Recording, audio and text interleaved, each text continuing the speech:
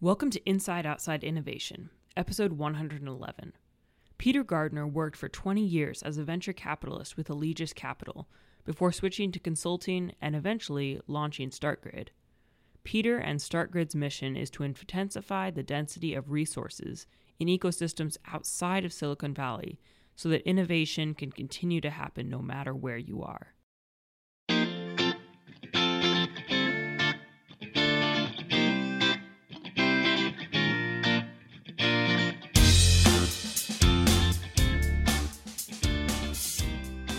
IO Innovation is the podcast that brings you the best and the brightest in the world of startups and innovation. It is hosted by Brian Ardinger, founder of Next, a provider of research, events, and consulting services that helps innovators and entrepreneurs build better products, launch new ideas, and compete in a world of change and disruption. If you want to learn more about our team and the content and other services we have to offer, check out insideoutside.io.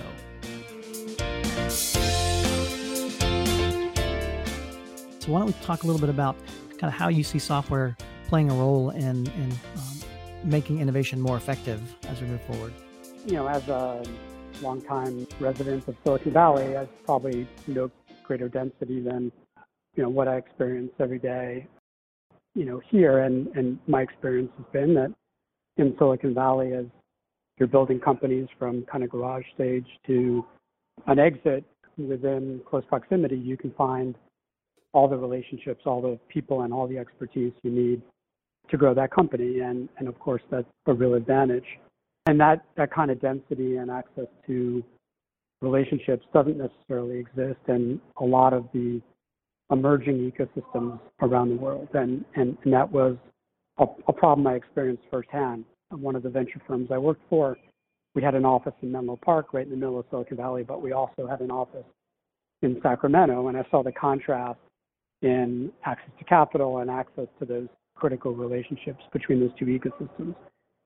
So, with StartGrid, what we're thinking about is how do you use software to, one, strengthen ecosystems locally, so make sure that the different organizations supporting entrepreneurship, whether those are accelerators, VCs, angel groups, what have you, connect to each other more easily to strengthen that ecosystem at a local level.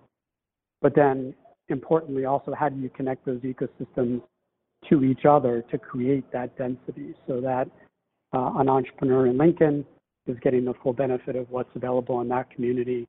But as they need more capital, as they need access to customers, as they need maybe an advisor that has a certain domain expertise, it's easier for them to find those resources and continue to build their company wherever they choose, so that you don't end up in a situation where companies may get started in a place like Lincoln or Sacramento and end up moving to the Valley, but instead can have the ability to grow the company where they want. I think that points to the trend that we're also seeing with this move from corporations kind of looking outside of a centralized R&D approach to innovation and looking at, we talk about the inside-outside innovation, both doing some things close to your core that are innovative, but also knowing that the world is changing so fast that you need to look outside.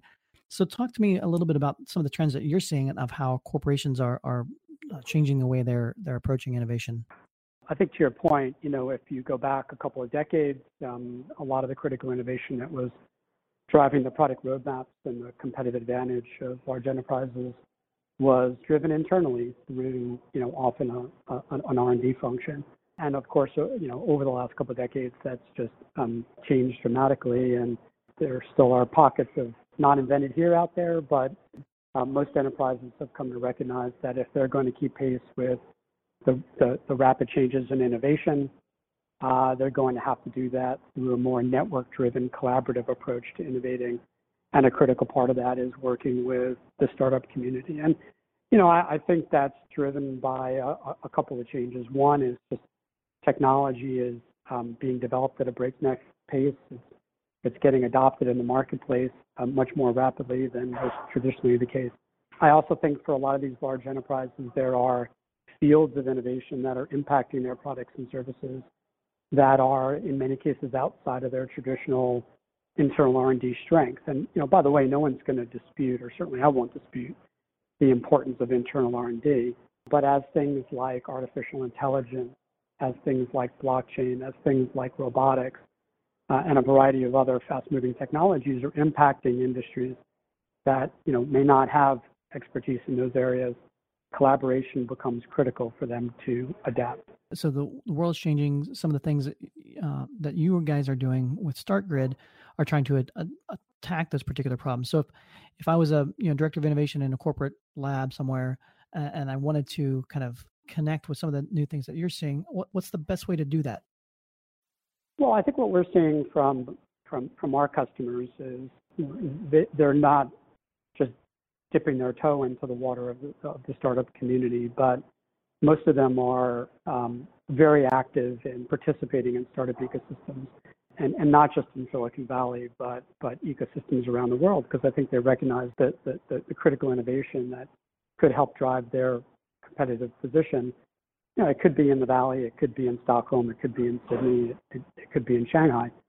So I think it's critical for them to build global ecosystems, and that means a lot of relationships, a lot of data that they have to get their arms around, and our software is one of the ways that they can build and track and gain market intelligence from those global networks.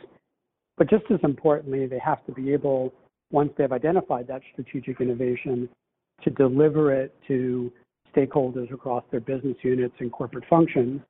And that's actually where I think a lot of innovation functions have struggled. It's one thing to scout and find interesting startups. It's quite another to get that technology successfully implemented inside their organization. And I think the innovation teams are feeling more and more pressure to show real business outcomes, to bring greater efficiency to the businesses, to drive new revenue streams and increase profitability. And I think what that's leading to is a move from activity-based metrics, how many entrepreneurs you're seeing, how many events you're going to much more outcomes-based metrics, and that requires that delivery piece. On the flip side of that, so obviously there's a lot of startups that are in this world where they're trying to get customers faster. They're trying to tap into corporations as that partner, as that investor, as that customer base. And that what advice or what things have you seen from a startup side that startups can do to kind of tap into this new world that we're living in? Well, I think that there's organizations that have played a really important matchmaking role, and I think will continue to, and those include the accelerators, the venture capital community. A lot of enterprises, as they try to figure out which entrepreneurs have the most promising technology, and I think the enterprises deal with a huge signal to noise problem in the startup community, and have often partnered up with accelerators in the venture community to try to focus their efforts and find the most credible startups that are frankly, worth their time. So from an entrepreneur's point of view, getting into those accelerator programs, getting investment from the right venture firms has been one really important strategy for getting access to early adopter customers and product market fit. I think, beyond that, probably too much of it has been sort of serendipity. It's as an entrepreneur myself, we spend a lot of time, just out talking to people, going to conferences, trying to bump into the right folks, and ultimately get the right entry point into a large enterprise that we like to work with.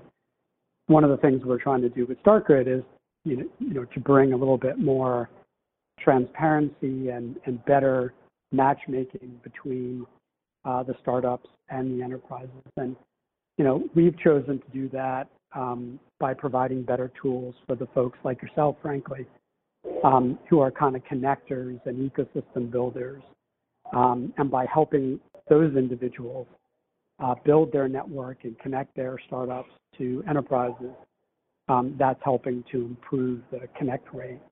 Folks find each other in a very fast-moving and complex ecosystem. So for corporations that are trying to do this, a lot of times we see them jump into it, and they kind of chase whatever the shiny object is of innovation. So whether it's, hey, our competitors doing a hackathon, we need to do a hackathon, or hey, we need to start up a accelerator or whatever. What advice would you have for early innovation teams out there that are trying to dip their toe into this outside world to try to better understand how to have an impact without just going down a variety of different rabbit holes? Are there any particular steps or tactics that you've seen that have worked really well? Yeah, I'm kind of a believer in a multi-pronged approach. I mean, I think for most innovation teams, they're focusing in a couple of areas. They're focusing inside their organization on how to improve the agility of their own employees, and they recognize that there's a huge amount of wisdom and innovative ideas inside their organization. So that's one thrust. The second thrust is this external piece and how to be more collaborative. And I think in that regard, I'm a believer in kind of a multi-pronged strategy. So, partnering with the venture community and the accelerator community is, I think, an important strategy. Things like hackathons are certainly an important strategy. And, the other thing that I've seen a lot of, and increasingly, is collaboration between groups of enterprises sort of working together to foster innovation in areas that are strategic to them. So, for example, we have a banking customer who's collaborating with a series of other banks around blockchain and fostering partnerships with startups to help, advance that field of innovation. I literally just finished breakfast with someone who leads innovation for a large energy company, and they've gotten together with 10 other global energy companies to run a series of global accelerator programs, trying to foster more innovation in areas that are strategic to energy companies. So I think a lot of it, this is a business development exercise, and right. You need to be out in the community. You need to be partnering with folks that have access to deal flow and market intelligence. And it does take time, right? And I think there has to be an expectation that there will be a lag time between when you begin to engage the startup community and when you're going to start seeing results. But I would argue that you got to start that process now. That the level of innovation coming out of the startup community is not going to diminish anytime soon. And I think that the enterprises that become genuinely good at partnering with startups, that will be a competitive advantage and a core competency that's going to serve them well over the long term, especially if they can, complement that with their internal R&D and product development.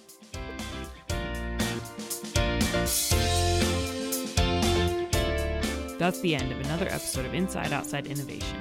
Thanks for listening. Thanks to Peter for taking time to talk with us.